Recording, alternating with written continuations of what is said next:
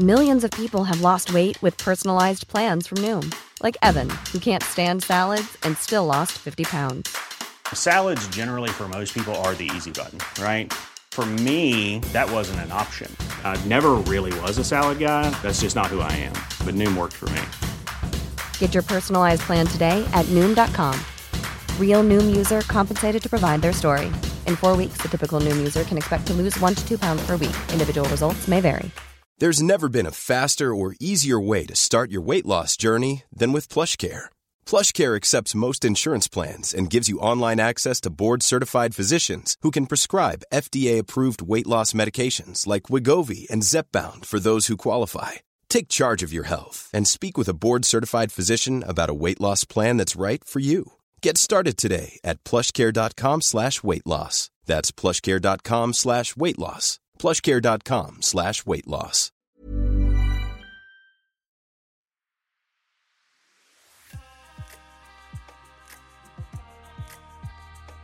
Hello and welcome to Condensed Histories, the podcast that takes pop culture and reveals the real history underneath.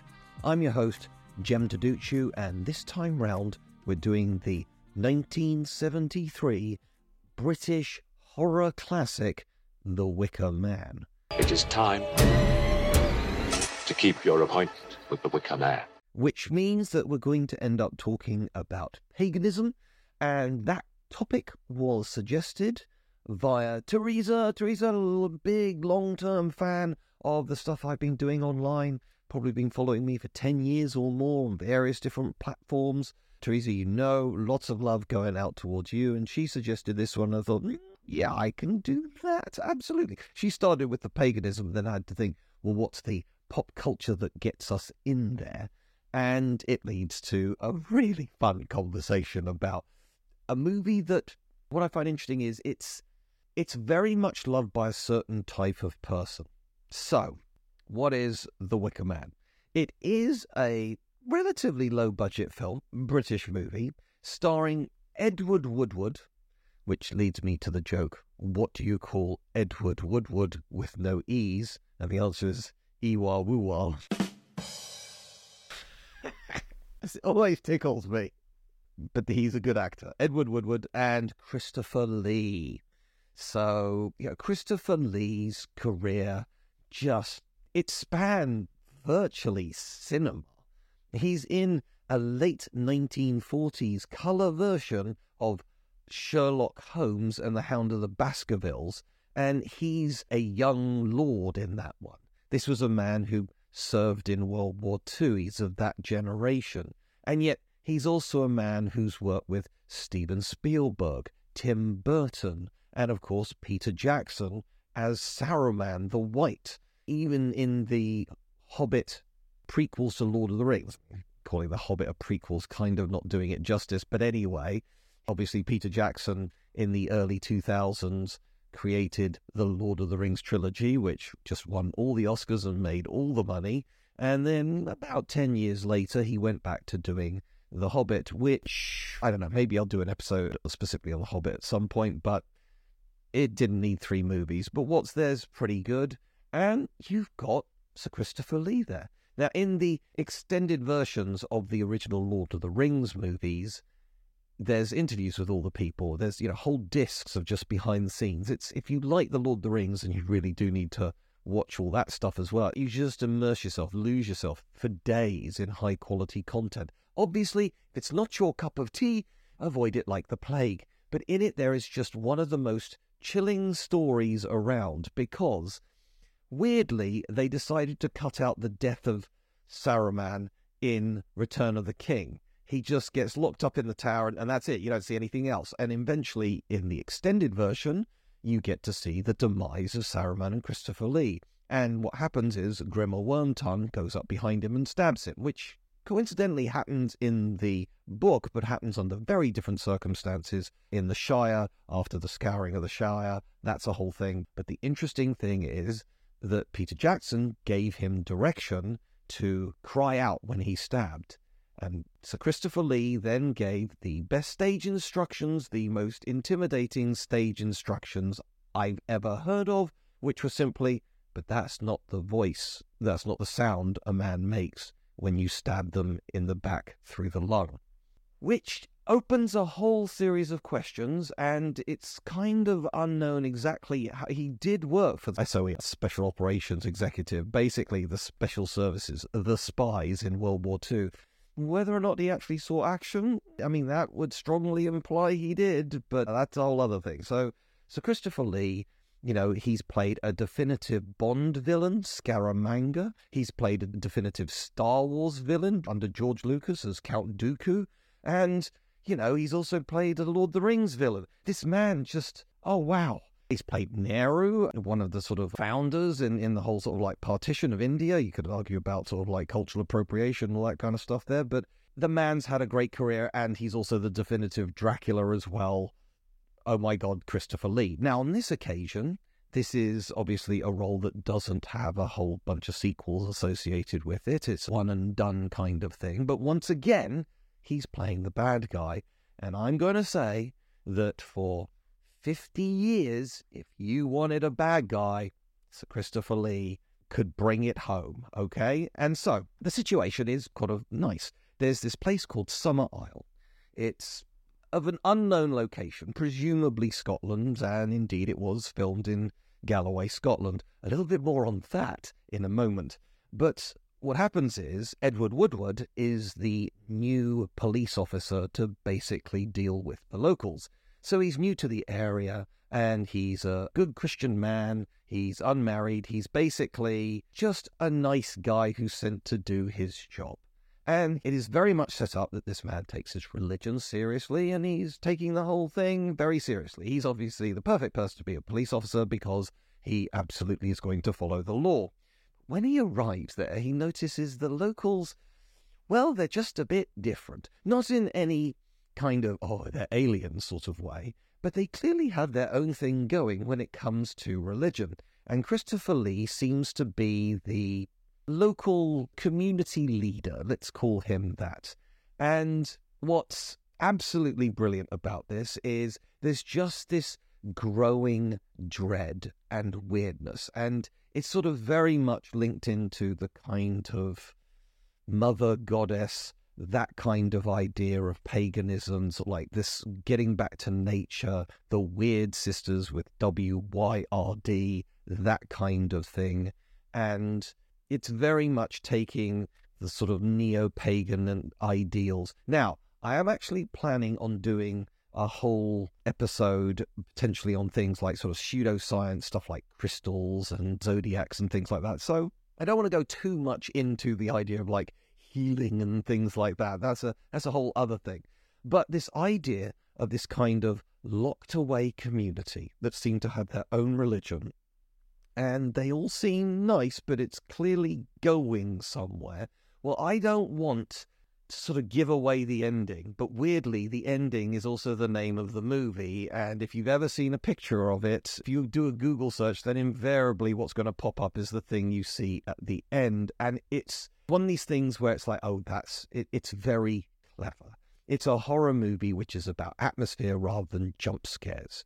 And it's just also very British. It would not instantly make sense to make it in America and set it in New York. It just wouldn't work at all. You could imagine it might be set in Iceland or somewhere like that. It's got to be somewhere a bit wild, where there isn't a lot of people around and where that history could have lingered, if you like. So all of that together means that this is one of the most atmospheric movies you're probably ever going to see. I mentioned how it couldn't be made in America. That's not going to stop America trying to remake other countries' movies. And in 2006, The Wicker Man was renamed with the name The Wicker Man, and it starred Nicolas Cage. It's widely considered one of the worst Nicolas Cage movies, and the bit at the end, in this case, Nicolas Cage is kind of killed by having, not making this up, basically having a kind of wicker thing put over his head full of bees that kind of sting him, but the wicker isn't particularly thick, so the bees could absolutely get out of it. And oh yeah, they decided not to use actual bees because you can't just cover an Oscar-winning actor's head like Nicolas Cage with bees. So it's CGI, it's not the best CGI. It's also CGI from 2006, so it's aged like leaving milk out in the sun for 3 days. And he's doing this very over-the-top Nicolas Cage performance, shouting, "Not the bees, not the bees." And it's a whole meme. It's even referenced in Unbearable Weight of Massive Talent in passing. And Nicolas Cage goes, "Oh, people didn't get it. It was all meant to be a comedy all the way through." Well, if that's true, why are you going to turn a horror movie into a comedy? It's just bad. It's just really bad. Now, admittedly, they sort of reset it to sort of like the bayou, that kind of thing, you know, sort of in Mississippi, where, again, there's sort of things like voodoo and stuff like that. So, you know, they were trying to sort of like find their own way. But you just can't remake a classic.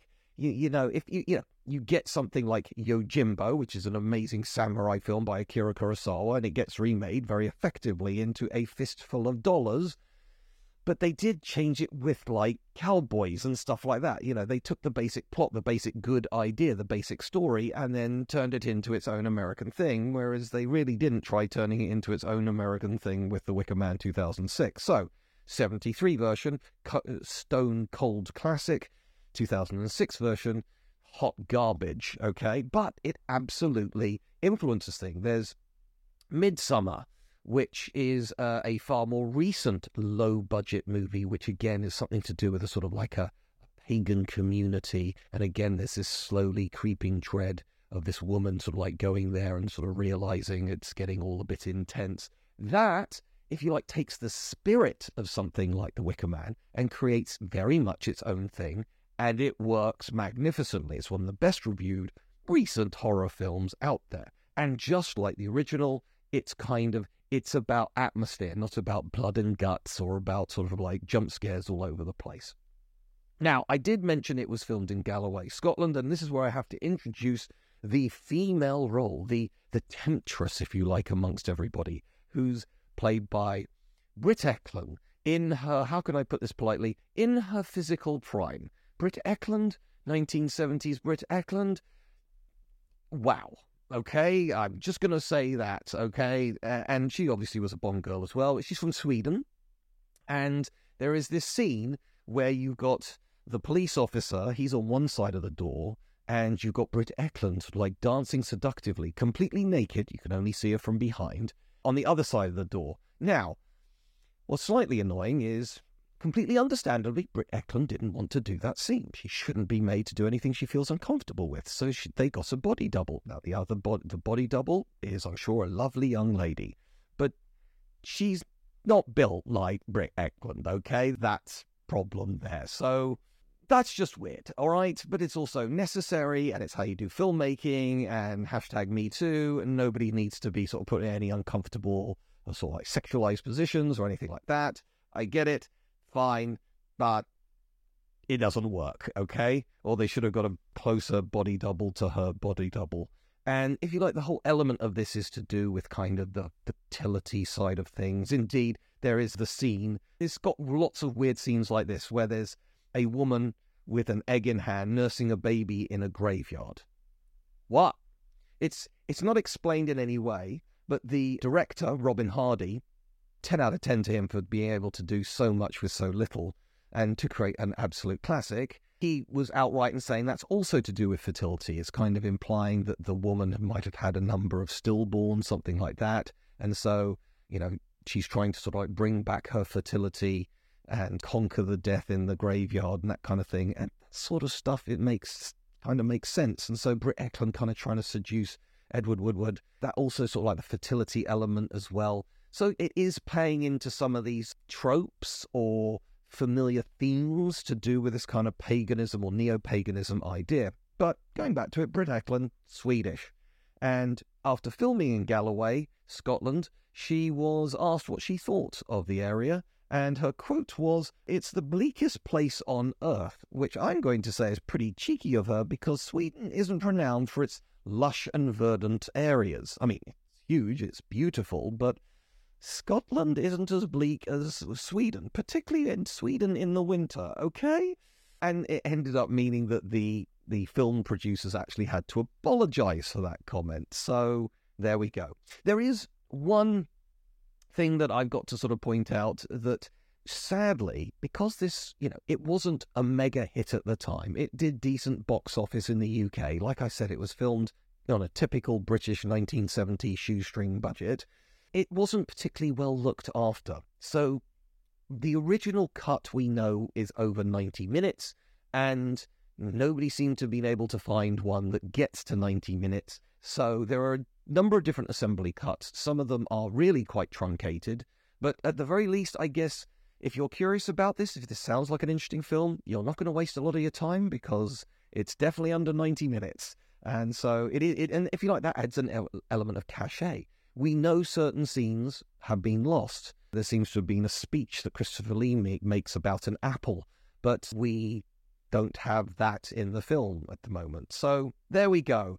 That's the wonderful world of the Wicker Man. And so this leads us clearly into the world of paganism. And obviously the film is this kind of tension between Christianity and paganism. And so I want to start with basically the biggest cliche, and then I'm going to go backwards in time.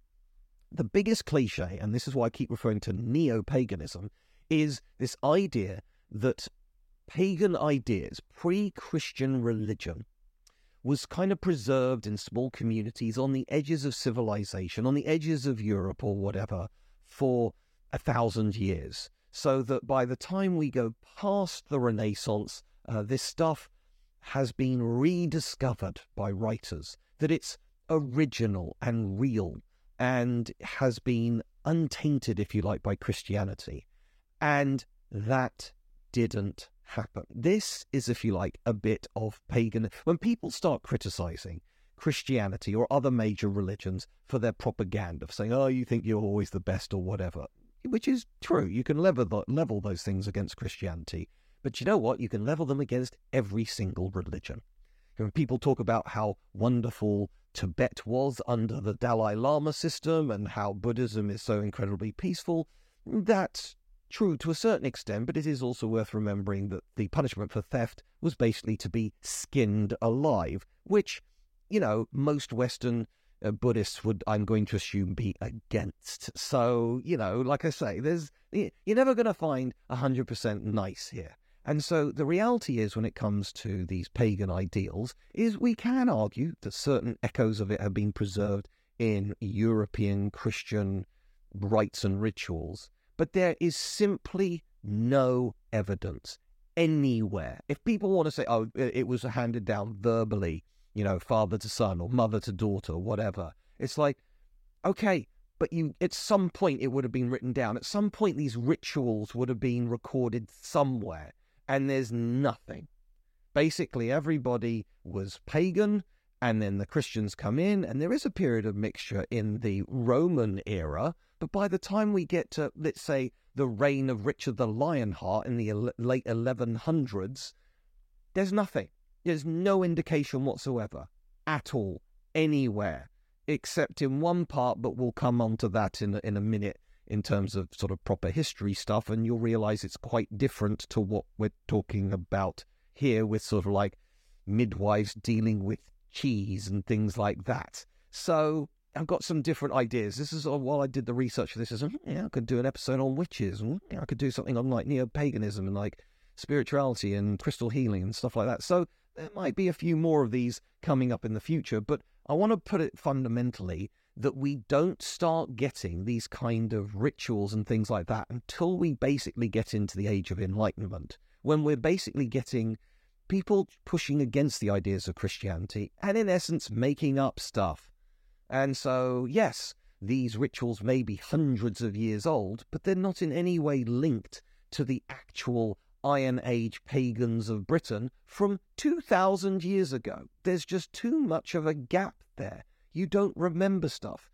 And I'm even going to be contradictory here and say, even if people did hand it down mother to daughter from the Bronze Age or Iron Age up to the modern-ish era, people change things. If you've not written it down, it's through memory, and memory is flawed. So there's no way it's going to be reproducing actual Iron Age druidic rituals and things like that. Come on, people. Use your brains. Now, if you are a neo-pagan, and if you sort of like believe all this stuff, great. That's a religion. I can't tell a Christian to stop being Christian or a Muslim to stop being Muslim. So I'm not going to tell you to stop being... You can talk... The thing about faith is you can't... Mom deserves the best, and there's no better place to shop for Mother's Day than Whole Foods Market. They're your destination for unbeatable savings, from premium gifts to show-stopping flowers and irresistible desserts. Start by saving 33% with Prime on all body care and candles. Then get a 15-stem bunch of tulips for just $9.99 each with Prime. Round out Mom's menu with festive rosé, irresistible berry chantilly cake, and more special treats. Come celebrate Mother's Day at Whole Foods Market. When you're ready to pop the question, the last thing you want to do is second-guess the ring. At BlueNile.com, you can design a one-of-a-kind ring with the ease and convenience of shopping online. Choose your diamond and setting. When you find the one, you'll get it delivered right to your door. Go to BlueNile.com and use promo code LISTEN to get $50 off your purchase of $500 or more. That's code LISTEN at BlueNile.com for $50 off your purchase. BlueNile.com, code LISTEN. Even on a budget, quality is non-negotiable. That's why Quince is the place to score high-end essentials at 50 to 80% less than similar brands. Get your hands on buttery soft cashmere sweaters from just $60, Italian leather jackets, and so much more. And the best part about Quince, they exclusively partner with factories committed to safe, ethical, and responsible manufacturing. Elevate your style without the elevated price tag with Quince. Go to quince.com/upgrade for free shipping and 365-day returns.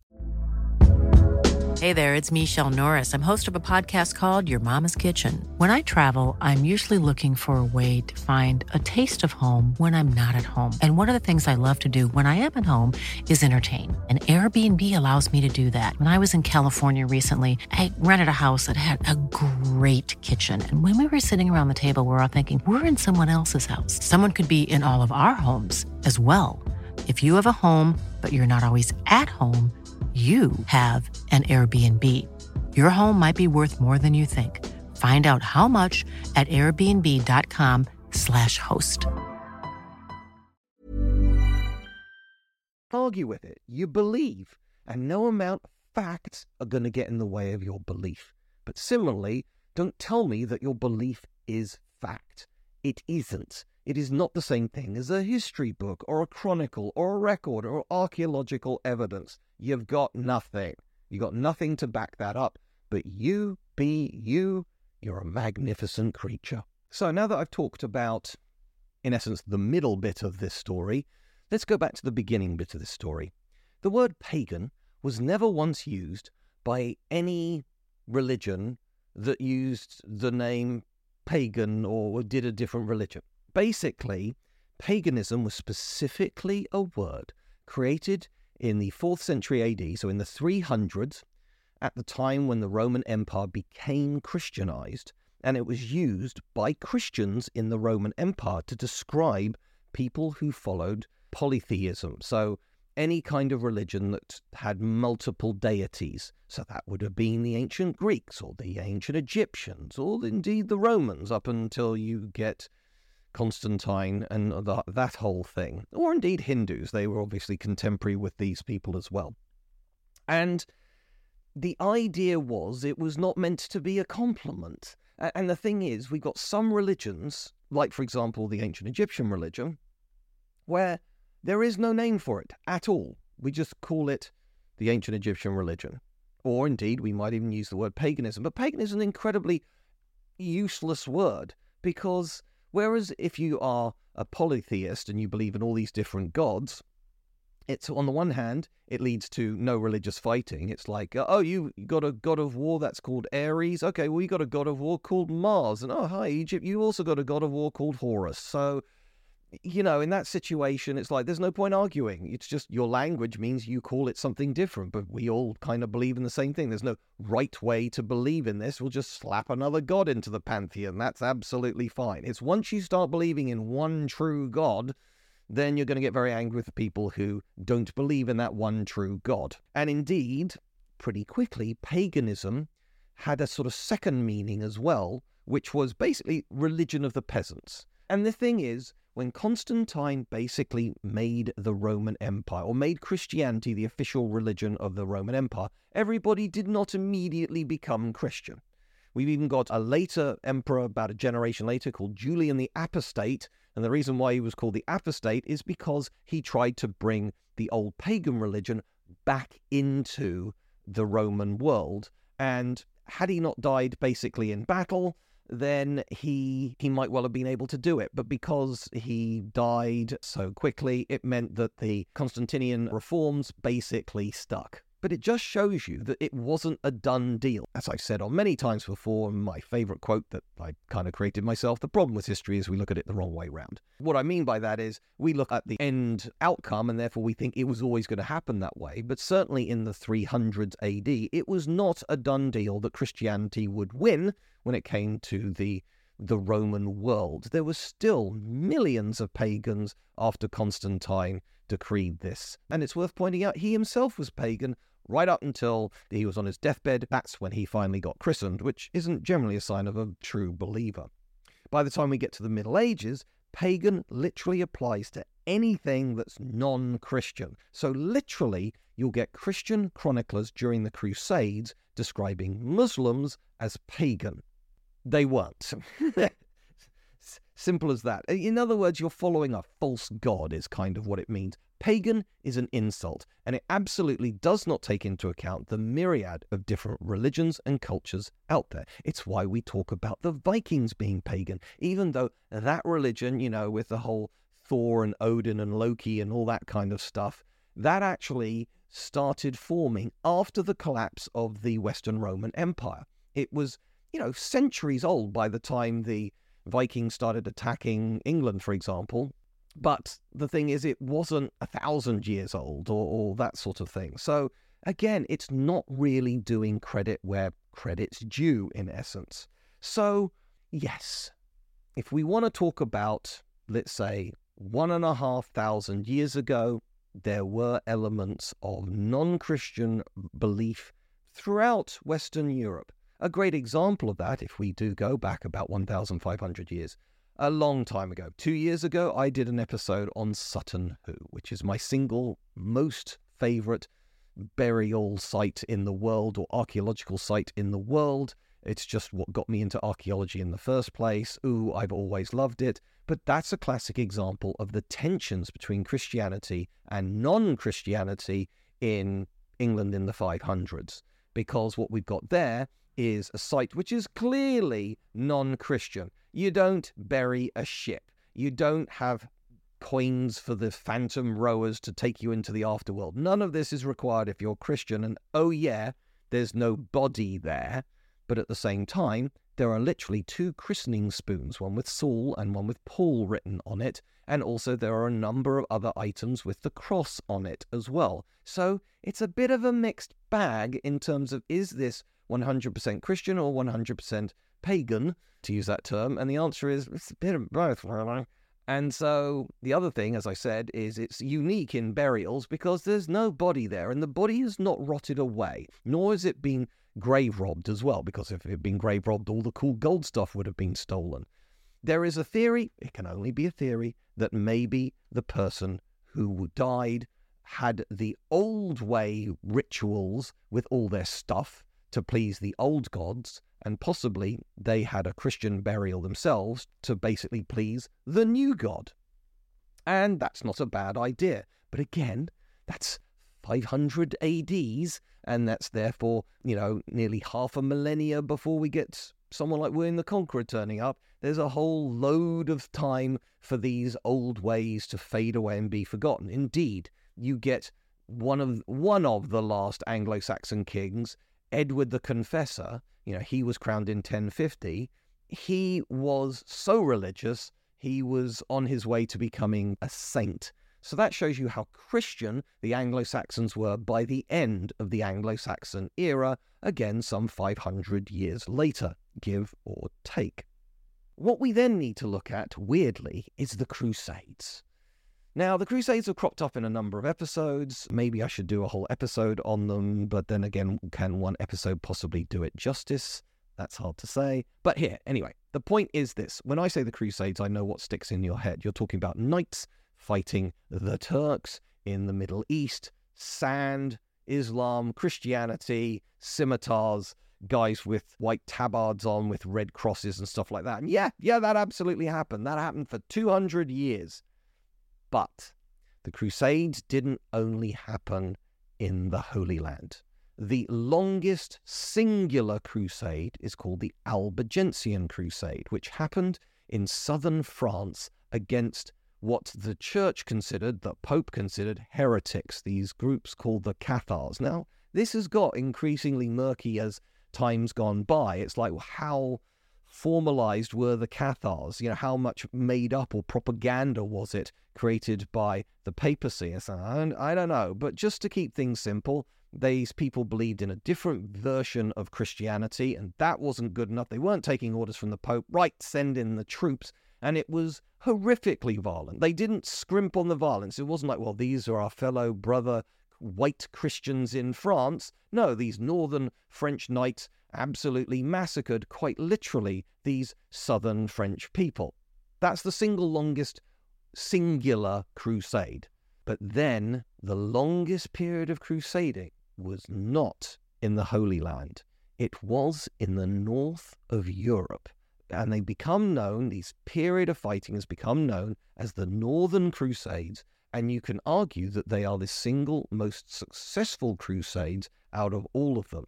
Because in this really counterintuitive statement, the Christian knights, particularly things like the Teutonic Knights, so there's the military orders, everybody's heard of the Templars, but the biggest one was the Hospitallers, and the third biggest one was the Teutonic Knights. And the Teutonic Knights did indeed fight in the Holy Land, but actually their real power base and where they spent most of their time, particularly after the fall of the Holy Land, was in Northern Europe. Teutonic is another word for Germanic in the West now, and yet they were very different back in the day.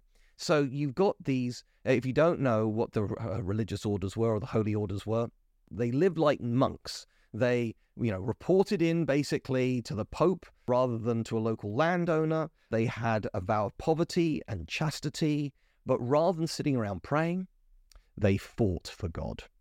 And so they had the best equipment. The Catholic Church is going to have all the money, and therefore they had the best equipment. They had heavy armor and heavy cavalry. And these guys were absolutely terrifying, and the creme de la creme in terms of training, in terms of motivation, in terms of equipment that you could get in the whole of Europe. And they actually clashed against the Mongols and were absolutely annihilated at the Battle of Liegnitz. That's in the middle of the 1200s. So anyway, the point here is this.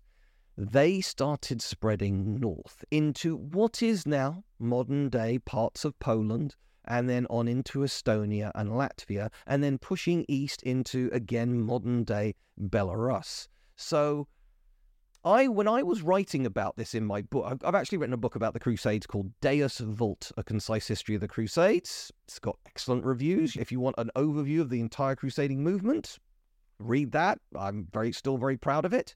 But when I started putting chunks of it online, I always remember I said, look, basically the reason why Eastern Poland is Christianized is because of the Northern Crusades. And I had this one Polish guy furious with me over that point. So I want to be quite clear on this.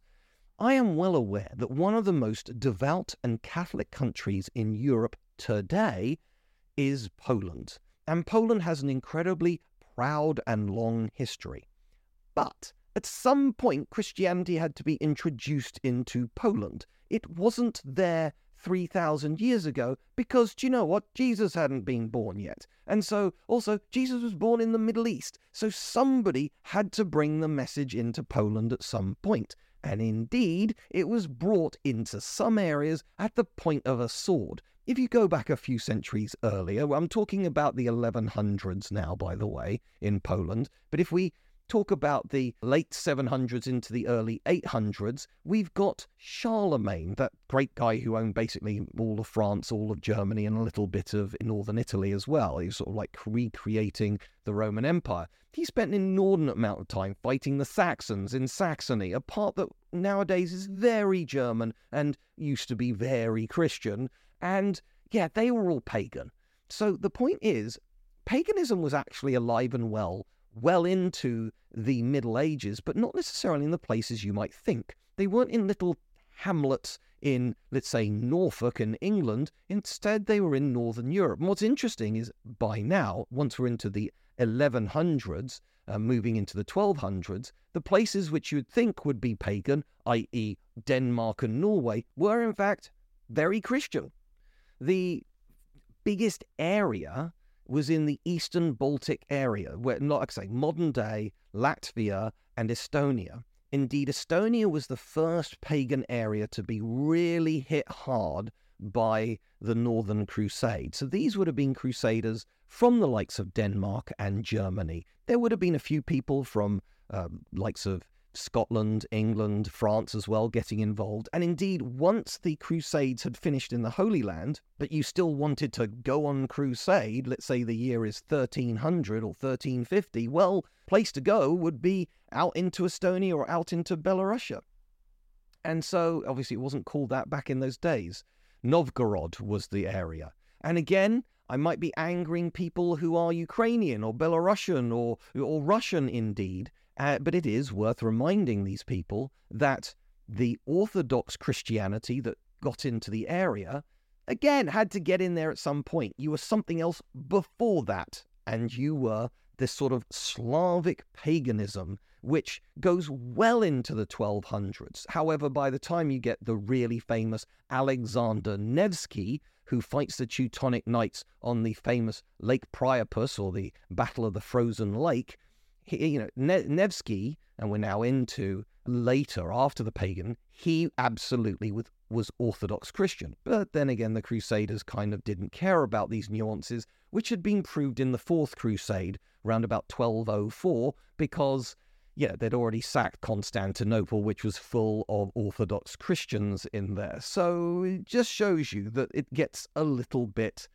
complicated in this. But the Battle of Lake Priapus, by the way, is this amazing thing where you've got Nevsky, in essence, having less of everything against, as I said, the creme de la creme, the Teutonic Knights with all their armor and everything else. And so what he did is he goaded them onto this frozen lake. Now, in one regard, a frozen lake is perfect for heavy cavalry. It's flat, there's nowhere to hide. It's basically going to flatten Nevsky's army. But what did he know? He knew that there was an area of thin ice, and these men on heavy horses, covered in armor, it was just a brilliant tactical move. In essence, the Teutonic Knights charged. It failed because they started falling into the water, and they just sank to the bottom of the lake. Huge victory for Novgorod, huge humiliation for the Teutonic Knights. And so there was another time, probably about a few generations later, the Battle of Tannenberg, which, if you're in England, you've never heard of the Battle of Tannenberg. Again, just cutting a long story short, it was one of these things where the Novgorodian forces, the Slavic forces, had less of everything. The Teutonic Knights had more. And through clever tactics, they end up winning again. To show you how sore the Germans were about the Battle of Tannenberg is when they ended up fighting in World War I and the first major clash between Germany and Imperial Russia, and it was a crushing victory for the Germans, and it was just down the road, the Germans deliberately called it the Second Battle of Tannenberg. Because even though they were separated by 400-500 years in terms of when these two events happened, it was just a way to say, haha, we finally got our revenge on the Slavic peoples. So you can see this all evolves into just sort of nationalism or, different flavors of Christianity beating each other up. But it's worth, as I said, literally in the 1100s, Estonia was full of people who did not believe in Christianity. They believed in worshipping lakes. They had spiritual soothsaying horses and things like that. If you think that's ridiculous, well, have you ever checked your horoscope?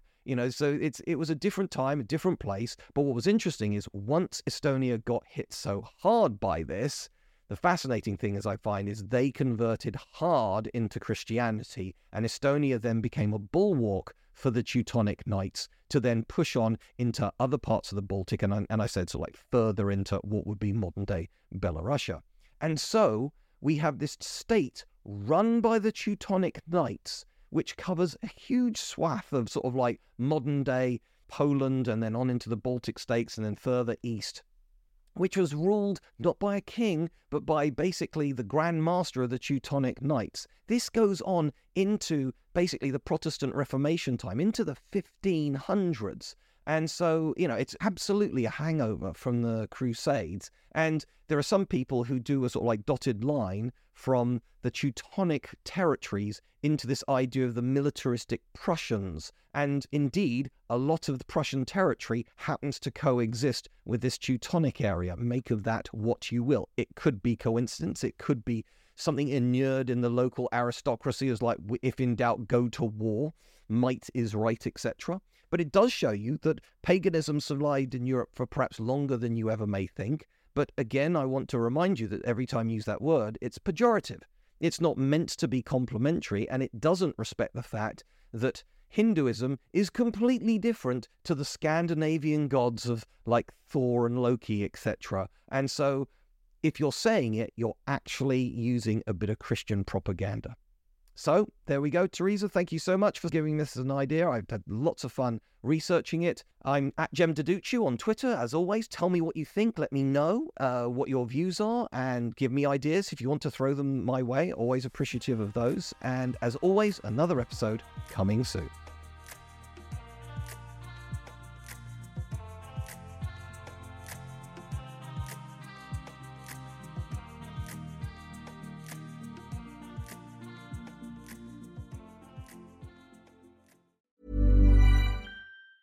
Hi, I'm Daniel, founder of Pretty Litter. Did you know cats tend to hide symptoms of sickness and pain? I learned this the hard way after losing my cat, Gingy. So I created Pretty Litter, a health monitoring litter that helps detect early signs of illness by changing colors, saving you money and potentially your cat's life. Pretty Litter is veterinarian developed, and it's the easiest way to keep tabs on your fur baby's health right at home. Go to prettylitter.com and use code ACAST for 20% off your first order and a free cat toy. Terms and conditions apply. See site for details. Hey, it's Paige DeSorbo from Giggly Squad. High quality fashion without the price tag. Say hello to Quince.